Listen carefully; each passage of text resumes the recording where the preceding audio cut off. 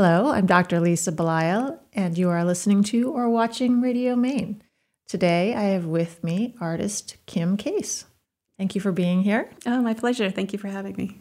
Kim, you have been all over New England, I believe, but also to other parts of the country. You spent some time out on the West Coast, and you're back here now. Why Maine? Maine is the best. We had, my husband went to College of the Atlantic, and that was kind of our anchor. Also, my parents happened to live in Cape Elizabeth, so that brought us north to spend some time with them. But you originally grew up away from the coast. You now live in Cape Elizabeth near the coast, but you originally grew up in the mountains. That's right. New Hampshire, central New Hampshire, Moultonborough, Center Harbor, Sandwich area. Do you miss the mountains?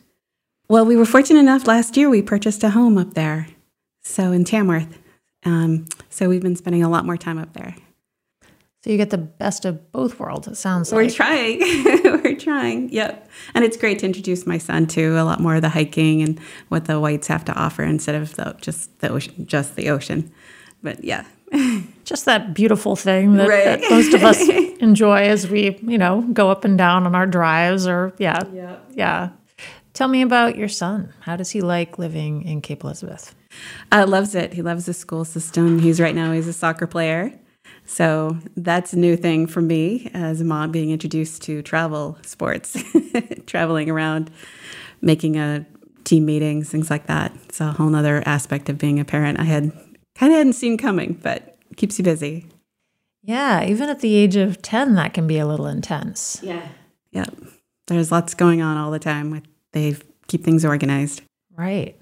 Yeah, I think I remember, as you and I were talking before, all of my children are older now, and so this is a little bit in my rearview mirror, but I think I remember when I first hit the childhood team sports era, I was thinking, but they're just little. This is a lot of effort to keep things organized around them, It is. so that we can then go stand on the sidelines and watch them for hours while we're wearing our, heavy sweaters. And right. It's October and we have gloves on already. Oh, it's really funny. That's so true. You're committed though. You sign you sign up, you got to show up. And otherwise it's kind of not a great message for the kids if you're not going to be there as often as you can. But the standing on the sidelines is hilarious. We've all got our chairs, and now they make the chairs with little hoods over so that you can escape from the sun or the rain. And I've seen people with plastic. It's like a little tent that they set up next to a soccer game to enjoy it. But yeah, people get into it. Yeah, I guess I missed that whole era. I never had we barely had chairs at that point. You guys were roughing it. We were, yeah. It would have been really nice to have something to hold the rain off instead of just an umbrella. And yeah. So how do you balance the full-time parenting, being an artist? How do you balance that? Oh, man. It was a lot tougher pre-pandemic when my husband was traveling. And then I really needed to be a stay-at-home mom and stay and paint while he was in school. Pandemic came, then it shifted and became something different with his having to do remote learning. We chose to be remote learners. And so that was essentially you're given instruction in the morning, and then it's up to you as a parent to make sure that the actual schooling happens. So I learned a lot of math. I learned the new way to learn math, which I had no idea they were teaching. And things shifted. I have a studio at the house, a small, used to be a pool house. My husband transformed it into a little studio space.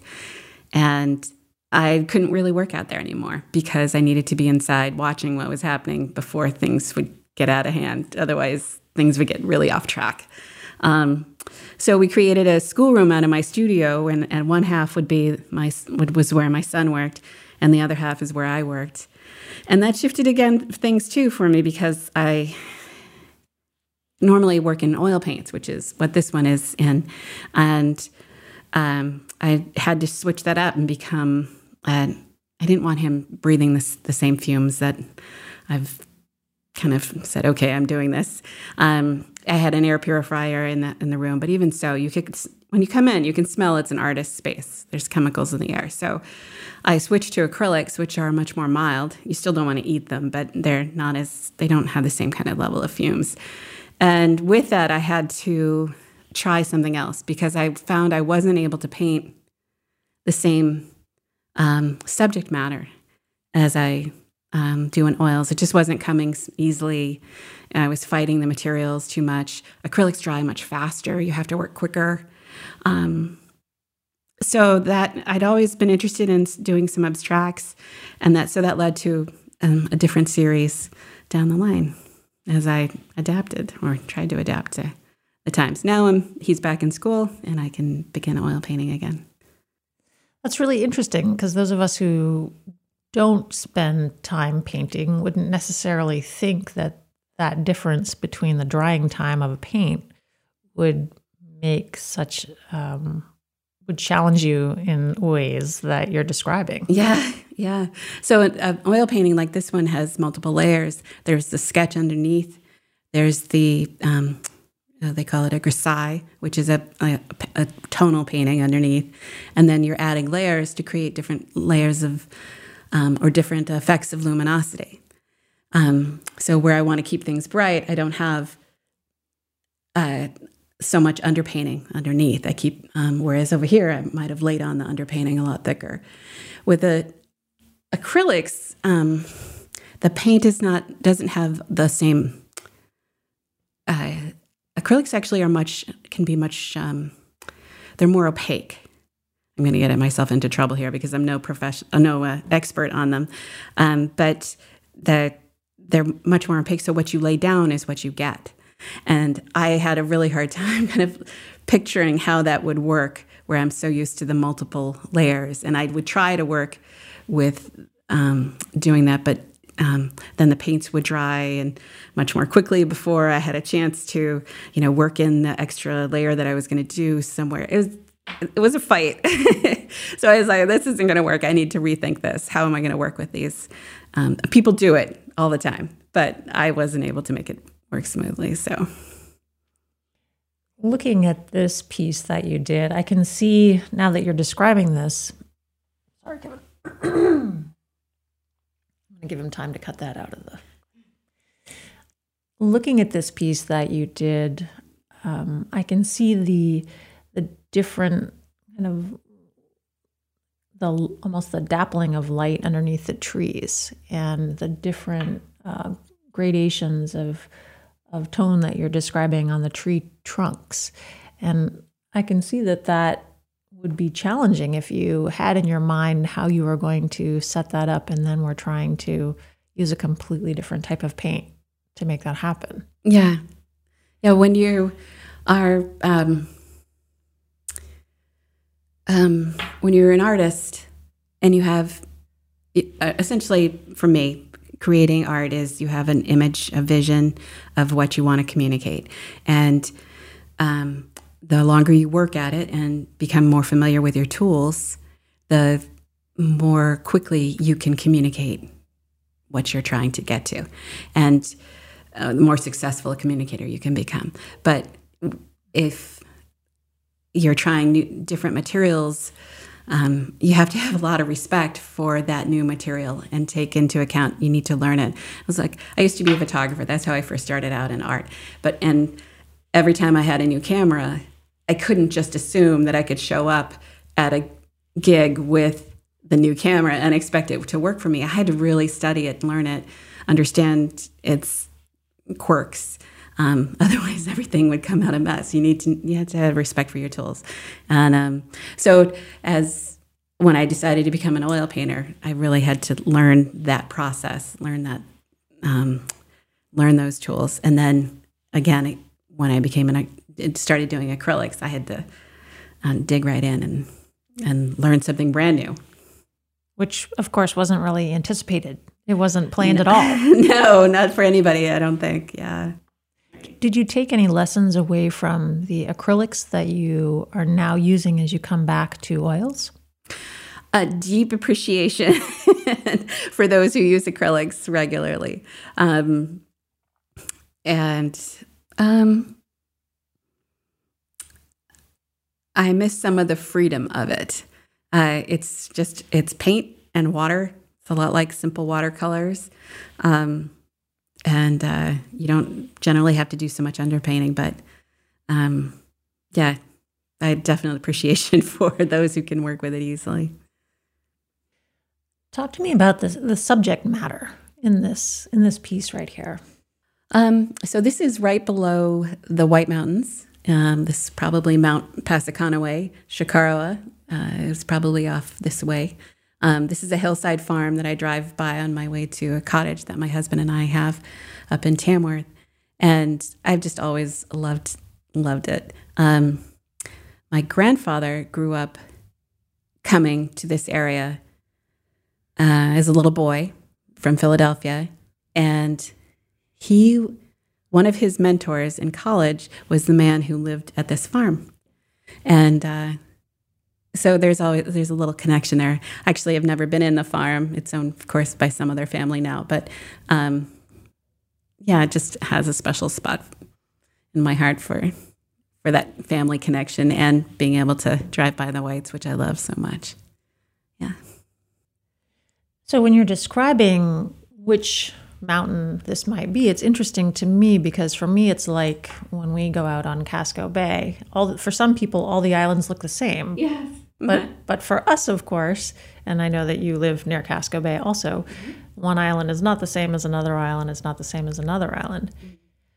When you look at this mountain and this painting, does it make you think of the hikes that you either take now with your son and your husband or that you used to take before? Oh, sure. Yeah. I took some liberal, what's the word? Liberal. Oh my goodness. Thank you. I took some liberties with the mountains. So I'm not sure that anybody would come along and recognize them, but for me, it has a definite recognition value.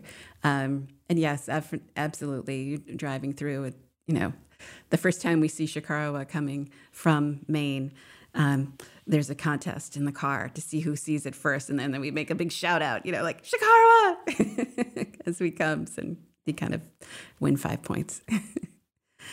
So did you happen to have any sadness when the face fell off the old man in the mountain? Right. Yeah, that was I was living in Oregon at the time, Portland, Oregon. I was living in the other Portland, and I heard about that, and oh man, that was really sad. Have they tried to fix it? I don't even know. Have they tried to put it back up? I would guess not. I don't know how you put rocks on a rock face. I thought there was some talk about trying to, manufacture it back into place, but yeah. Well, now you and I will leave this conversation and go look it up and see if they put the face back on the man of the mountain. We'll Google it. Right. I think that when I look at this, it's the swing that really speaks to me. Oh, yeah. And, this idea of a beautiful day, sitting on the swing, just being a kid again, kind of free, looking at what's around you and not being, not needing to be anywhere. Just, do you find that when people look at your pieces that they will come to you with stories of their own lives?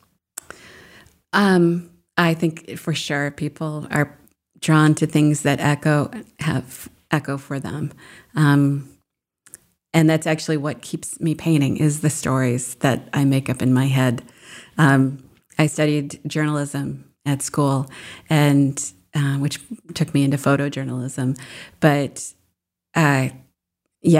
always interested in people's stories. And when I make paintings, a lot of the ones that interest me the most, and the ones that seem to move quickest, are the ones where you just have a feeling like somebody's about to turn off a light in the window, or that someone's just walked along the path, or maybe they just left the swing, or maybe they didn't just leave the swing, and the swing has been quiet for a few years as the child's gone. So, yeah, I'm full of stories like that. I think of things as they go, and they kind of keep me engaged in the painting, because painting is such a, especially in oils, and paintings this size can be such a long process that you come up with all sorts of things that keep you engaged and in the piece. Well, it's interesting that you would say that because I hadn't really considered that before, but when you paint, you really have to be intensely focused on something for some prolonged period of time. Mm-hmm. Yep. And that's not easy for everyone. No, and I found talking to different people that and I'm sure you've heard many different people talk about their process. And I have friends who listen to nothing. I've talked to people who watch TV while they work, which I can't imagine because I'm too busy making up a story with my own painting. I can't involve that. I listen to music generally to keep me going. Sometimes a book on tape if it's getting really dry and nothing is and then I actually know that painting isn't going to be very good because I'm distracted and want to be distracted from it.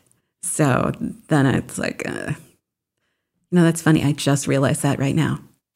That's a really interesting point. I really just realized that if I'm listening to a book on tape or wanting a story as I'm working, the painting probably isn't one that I'm that engaged in. And I'm probably better off just letting it go until I find one that I'm just happy working on for itself. So the next time you're at an opening and somebody wants to talk to you about your painting, I hope they don't ask you, was this one that you were listening to a book on tape during? That's right. Then I'm in trouble. That's right. Well, and of course, there's no hard and fast rules. I'm sure there's flexibility within that, but yeah, generally.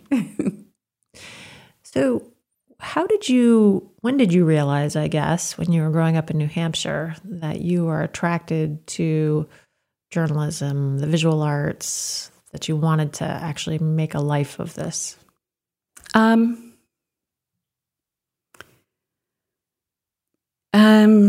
I have a really strong memory of my mother encouraging me to draw, of being successful at that.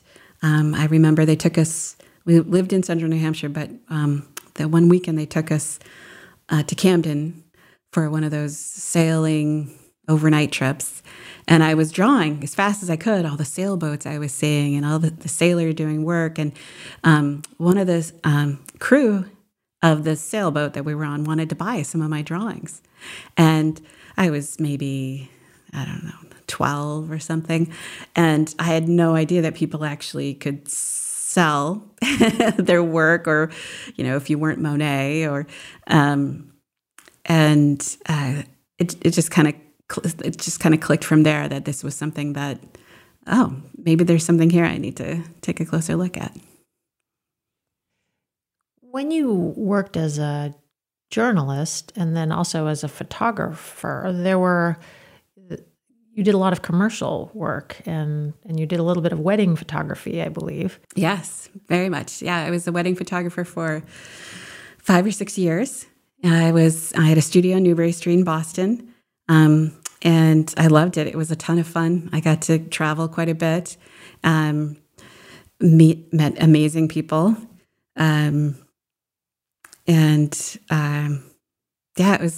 It was fun. I love pretty things. I love pretty flowers. I love the whole, being part of somebody's falling in love story. Back then, we see it everywhere now, but back then there were very few photographers who were doing photojournalism, applying that to their work. And I was one of the first few folks who was selling that as my genre. And it really resonated with people because it was all about the story. Again, the story. What is the story of the wedding? What the flow of it? Who are the characters involved? And then at the end, I would create this book that would be this beautiful, magical book of the photographs of them looking their absolute most amazing, with all the people that they loved most in the world. I mean, who wouldn't want to be part of that, right? It was just astounding. And then to be paid really well to do it and get to travel to gorgeous places. And I got to know the Cape Cod really well. So, yeah, I loved it. Eventually, when I got married, it became a really hard challenge. And it takes a ton of energy to show up and be your best and have all your equipment working perfectly.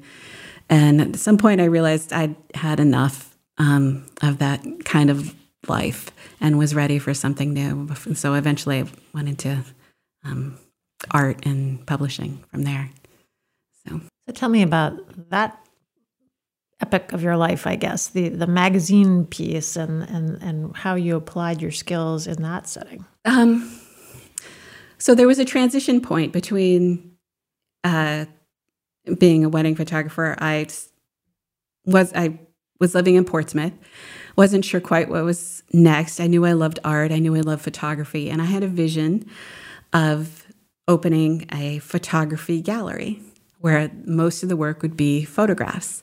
Unfortunately, my timing was really bad, and we had that tech bubble that burst, and the market was really struggling. But I found I wasn't able to sell all the photography of all my friends' work that I was hoping to move along, and my own work as a photographer wasn't selling so much, but art was selling, paintings and drawings. People were still investing in that. So that the gallery I had was called the Case Gallery on Market Street in Portsmouth, had lots of art. And that was my first real toe dip into the art business, the art world again. So I plugged away at that for about almost 2 years. But I was not a retail person. It just was, that takes a certain kind of mindset, and that was just not me. So someone walked in, offered to buy it, and I couldn't resist. It seemed like the answer to a lot of things. And then almost within the same week, someone introduced me to the new publisher at Accent Magazine in New Hampshire, in Portsmouth, New Hampshire. And she was looking for someone to take over running her magazine as editor. And it started as a relationship and a conversation. I thought maybe I would just come in and help her on some, I don't know, the creative side. And but she liked what I had to offer, and she liked that I had a lot of contacts in the community. And I had a lot of energy and was really interested in working with it and exploring this new field for me. And she said, "You want to run this thing?" And I said, "Let's do it." And so we started off, and I had a blast. It was really, it was great people. It was a lot of getting to know the entire state of New Hampshire, getting to know the Seacoast.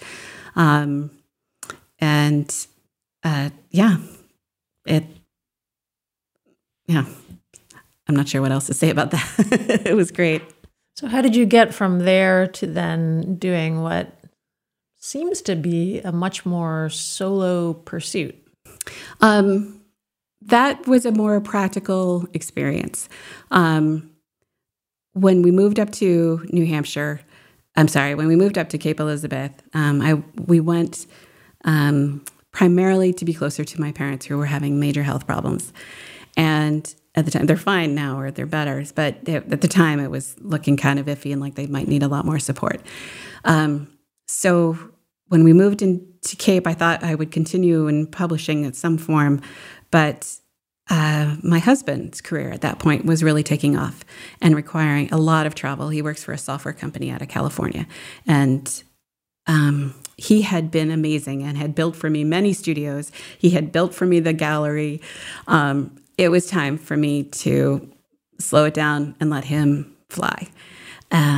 So I decided I was going to work on my art and see where that led me, work on being a mom, see where that led us, and commit to that for a while. So, and it actually has been wonderful. It's felt really like fortunate that we're able to support each other this way, that it's worked out so well that he's able to do what he needs to do for his work, and I'm able to actually stay at home and work on my art and raise my child at the same time. It's been a real blessing. Do you miss this other aspect of your profession that is more kind of outward facing and connecting with the community and having lots of conversations? I mean, what you're describing is kind of the extrovert's dream, I think. and then you moved into what probably is more of an introvert's dream. Yeah. I would guess. Yeah. Well, all of that is absolutely true. The community, the constant conversations, the excitement of getting publication out the door in time, very intense, very exciting. And, when you're sitting alone and it's just you trying to make that one painting come to life, that's a whole nother experience. But I actually have found a more introverted side of myself. It's almost now a push for me to get in the car and go to the gallery opening because I need to be there to support other artists and to put my face forward. But it's like, oh, I'm more of an introvert than I thought I was in some ways. So, but yes, I definitely miss the conversations and the engagement. When I came to Cape, I took on what was pretty much a volunteer role as being publisher for the local newspaper there, the Cape Courier, and I'm still on the board. But so that kind of keeps me a little bit of what's going on and keeps me a little bit engaged. But it's not the same kind of huge push. So would you consider yourself to be more by nature extroverted or introverted? I think more of an introvert. I'm very happy spending time alone. I'm very happy thinking and working on things and hyper-focused on what's in front of me. I don't necessarily need other folks' input or energy around me to kind of keep me going through the day, which I understand is what an extrovert is about. And I'm more than a phone call with a friend, more than keeps me going. And a party, if I go to a party, I'll have a good time and then I'll want to sleep for a week. So, yeah, it's pretty, I think that has worked with the work that I do. I'm not sure how an extrovert could really survive all the intensity of being alone day after day working on painting, but I'm sure there are plenty of folks who do that well. Well, the reason I asked this is I think that there was a book that was published within, I don't know, the last 10 years, something like that was about introverts. And I think and I consider myself to be an introvert by nature, an extrovert probably by training. Mm-hmm. And I think a lot of us felt validation with this particular book that was written about being an introvert. And I think a lot more people are accepting that this is a thing, that being quiet with your own self is really okay. Mm-hmm. There's nothing wrong with you. It's just who you are, and that's fine. Mm-hmm. But what I've been fascinated by just in my own life and my own trajectory is that I actually do get joy from both, exactly as you've described. There's a certain amount that, I really enjoy talking to people, and in my job, I've kind of trained myself to do that better. But I'm also perfectly happy to be completely by myself for hours at a time. Mm-hmm. And I think that that's one of the things that maybe gets left out of the conversation, is that you can go through phases in your life where one is more than the other. You can train yourself to be a little bit more one way or the other. Yeah, absolutely. And I think what you say about the stages of life is really true as well, because as a younger person, when I think we're just set up hormonally, energetically to be constantly searching for your community, for your partner. And so spending time alone kind of creates that anxiety feeling, like I should be out there engaging.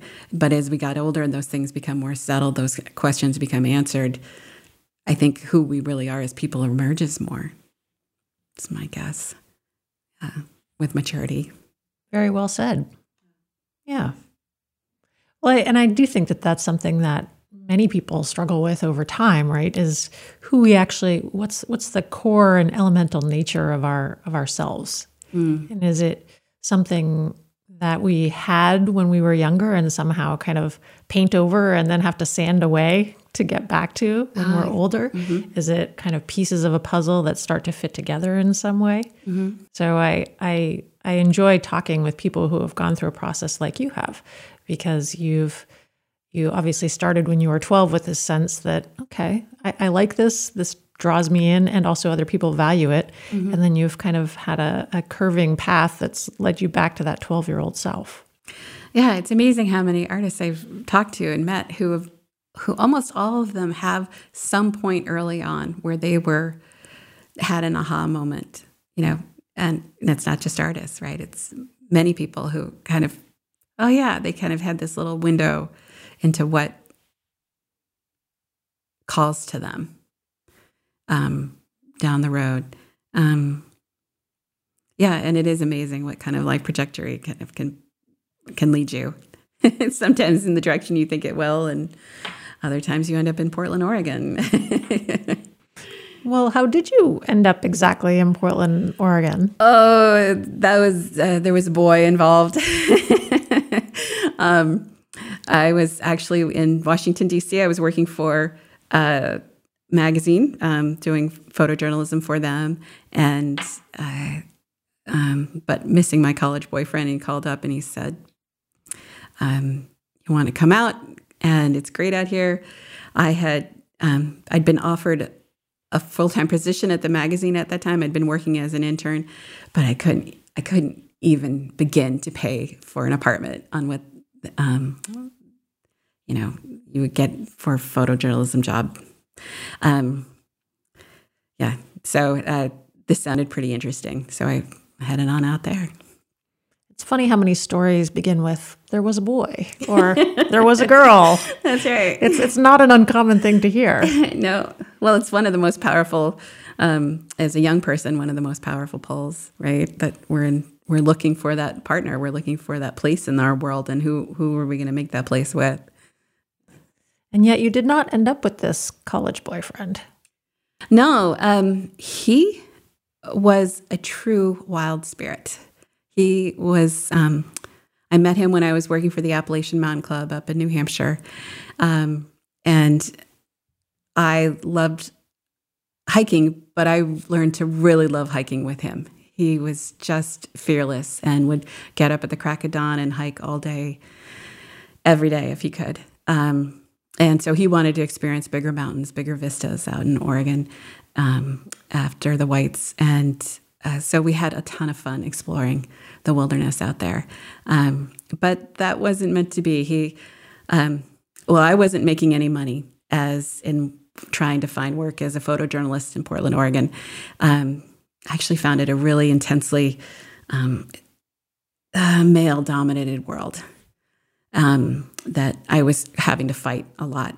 So I took on a job at Fidelity Investments in finance, of all things, and was making my way up through finance, and that was the antithesis of what this boy was interested in. But I needed to put a roof over my head. And so, yeah, he went the other way, and I eventually met my husband. Well, that was what I was going to get to next, is you didn't end up with one boy, but you ended up, and I'll say man, because I assume this is the case, but you ended up somehow with this other man, the man that you were meant to be with, apparently. Yeah. So my boyfriend at the time was very good friends with a man who was on the East Coast. And when the boyfriend left, I stayed friends with this man, Mike. And he introduced me to the man who would become my husband back on the East Coast. And yeah, so I got to keep the friend and met my husband in the process. And the first boyfriend not only gave you all these great experiences, but somehow led you to the person that you would end up having a future life with. That's right. That's right. It's funny how if I hadn't been out there, I would never have seen the picture of my husband, Tim, on the refrigerator of this friend's house. And I said, "Oh, who's that?" And something literally, I shivered when I saw that. And I said, "Who is that?" And he said, "Oh, that's my friend, Tim. You don't want to meet him." And I said, "Really? Why not?" He's like, "Oh, because then you'll fall in love and then you'll break up and then I'll lose you both as a friend. So no, you can't meet him." I said, "What?" And, but he was serious. So eventually I ended up moving back. My company moved me back to Boston. And maybe a month after I returned, Mike was out there on a business trip, and Tim was giving him a ride to the airport. And they said, "Hey, you want to have lunch?" I said, "Really? You want me to meet your friend?" And he said, "Oh, yeah, sure, it'll be fine." And man, we really hit it off and spent every weekend together for a year after that. So there's a kind of there's like a theme here, this unavoidability of something that's meant to happen. Yeah. I mean, not only for you as an artist, but also for you in finding this very special person in your life. Absolutely. Oh, there's a definite river of fate running through life that I'm sure it's like magnet poles in different directions. And to fight the magnet feels disruptive. And I feel like we almost kind of bounce from pole to pole on this as we go through life, and in big ways and small. Yeah. Are there other big ways that you can think of in your own life? Nothing's really coming to mind, but you certainly know them when you hit them, right? Naming my son Finn. I had no idea where that name came from. We'd been talking about other names, but when I was in labor, the name just kept coming to me. And I finally had to write it out just to be sure, and that was it. I said, "I'm sorry, honey. I know you don't like the name so much, but this is it. This is what he wants to be called." And he got on board eventually. But it is a little weird having Kim, Tim, and Finn in your family dynamic. Oh my goodness, I hadn't really even thought about that. I know, right? Well, actually, it was really funny because I did get to meet Barack Obama at one point before he became president, and Tim was with me, and he said, Kim and Tim, very cute. Yep. Well, at least I guess you mixed it up a little bit by naming him Finn with an N. If you had named him something with an M, then that would have been bad. Definitely bad. so thank you for that small amount of distraction, I guess, from the theme. And technically, it's Finnegan. So okay, all right. So that's good. So you moved off oils to acrylics for just long enough so that you can with your child. That's right. And his naming. When you look at Finnegan, and by the way, that's my nephew's name, so also an interesting coincidence. And it's not a terribly normal name, not normal, but usual name, let's say. It's a very normal name, to be clear. Finn, if you're watching this, very normal name. You have a great name. But when you see him as a 10-year-old, do you ever wonder what his pull will be, what his kind of thing that he will encounter that just becomes something he'll maybe stick with, maybe come back to? Absolutely. All the time, as you watch them move from thing to thing. Early on, it's very predictable, right? It's first it's trains. No, first it's dinosaurs. Then it's trains. And then it's Legos. And we're still in the Legos phase. And we're slowly moving into, well, not so slowly. We moved into Minecraft last year. So these steps so far are pretty standard. So he hasn't shown me yet what that thing is that is going to pull him into his passion. It's going to be very interesting to see where that direction comes. Yeah. Well, we happen to be recording this on my son's birthday. Oh, great. Which is October 1st. Obviously, this will air far in the future, but it does make me think of him. He's older than Finn by a fair margin, but it does make me think of when he was younger and the things that I would see in him that I would wonder. Because, as a parent, you're always thinking, oh, you want to do soccer? Let's do soccer. You want to draw? Okay, let's be an artist. So you always want to open every door for them, but you don't really know which door they're going to enter, which door they're going to enter right now. Mm-hmm. I mean, and so especially having 3 older children, kind of seeing where they're coming back to is a really very fascinating process. Oh, it must be. It must be so cool to look back and be able to have that trajectory. And the story is not finished, right? There's more to come, more families and to engage, and who's going to be their partners and all of that, and what their children are going to be. Definitely. I had a story, I kind of lost it, but yes, you make a very good point, for sure. Oh, I wish I could grab that story and pull it out of you, because I'm sure it's such a good one. Yes, what you're talking about in that children revealing themselves is really resonates. And Also, one of the things I'm learning at 10 years into the process is not to over encourage. That he'll show a little interest in something. And I used to be like, here are 5 new Lego sets of that kind of thing that you're now interested in. Or you're interested in that kind of math. Well, let's do that all night long.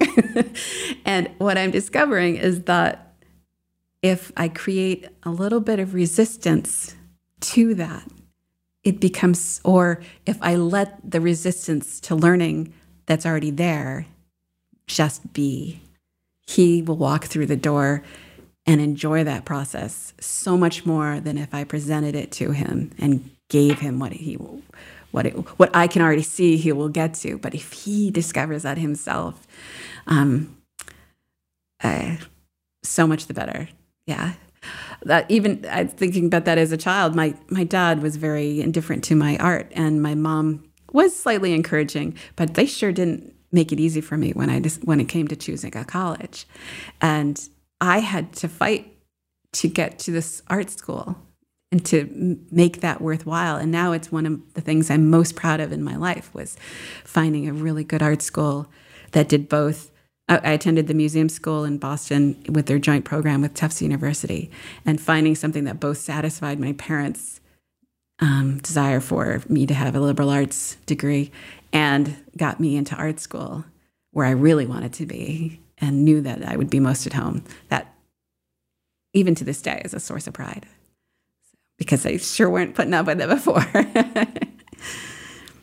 So note to all parents, try not to make things too easy for your children because it's not going to get you what you think it's going to get you.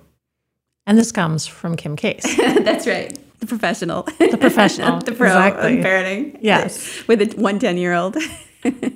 Well, I think what you're describing is not that different than the idea that if you have a boyfriend and your parents don't like them, they should never say, I really don't like your boyfriend, because that means that you will like that boyfriend forever and ever. My parents never said anything about any of my boyfriends, and I would make choices that made the most sense for me. Mm-hmm. So I think that what you're saying lines up probably with a lot of people's life experiences. Yeah, there's not only just is it this discovery, but there's also the aspect of we're built to resist our parents eventually, right? In order to launch, right? I think Jung was talked a lot about that, and how you have to kill your mother, essentially, to get yourself born into the world past that desire. So a lot of teenagers, we spend so much time. It feels like a waste of time, all the fighting we do with our parents. But eventually, it's all in the aid of figuring out, as you were just talking about, who we are. Who the heck are you? And if a big part of that is, well, I know I am not my parents. So, right, they're older people. I am a young person. I know I'm not them. So how do I figure out who I am? And that first thing initial is to push against that, I think. Well, I have learned a lot from our conversation. Thank you. Me too. It's been a lot of fun. Yeah, my pleasure. I really, I enjoy your work is wonderful. Thank you, Lisa. It's been interesting to talk to you as a non-painter about the difference between oil and acrylics, just for example. Yeah. I think a lot of people who listen to the podcast aren't artists themselves, and to know, oh, that is interesting. You have to have a synergy with your tools, or else you're not going to be able to succeed. But people who are interested in seeing your work can go to the Portland Art Gallery, which I encourage them to do. And Kim has said that she goes to the art openings, so this will be her extrovert side. I encourage you to go visit with Kim at the art openings at the Portland Art Gallery. No pressure to Kim. Now she's going to have to show up. No, I had to go. At every single one for the rest of her life. But that is where you will see artist Kim Case is at the Portland Art Gallery, either in her painting form or her human form. I encourage you to spend some time getting to know her. Either way, she is delightful. It's been my pleasure to talk with you today. Oh, mine too. Thank you, Lisa.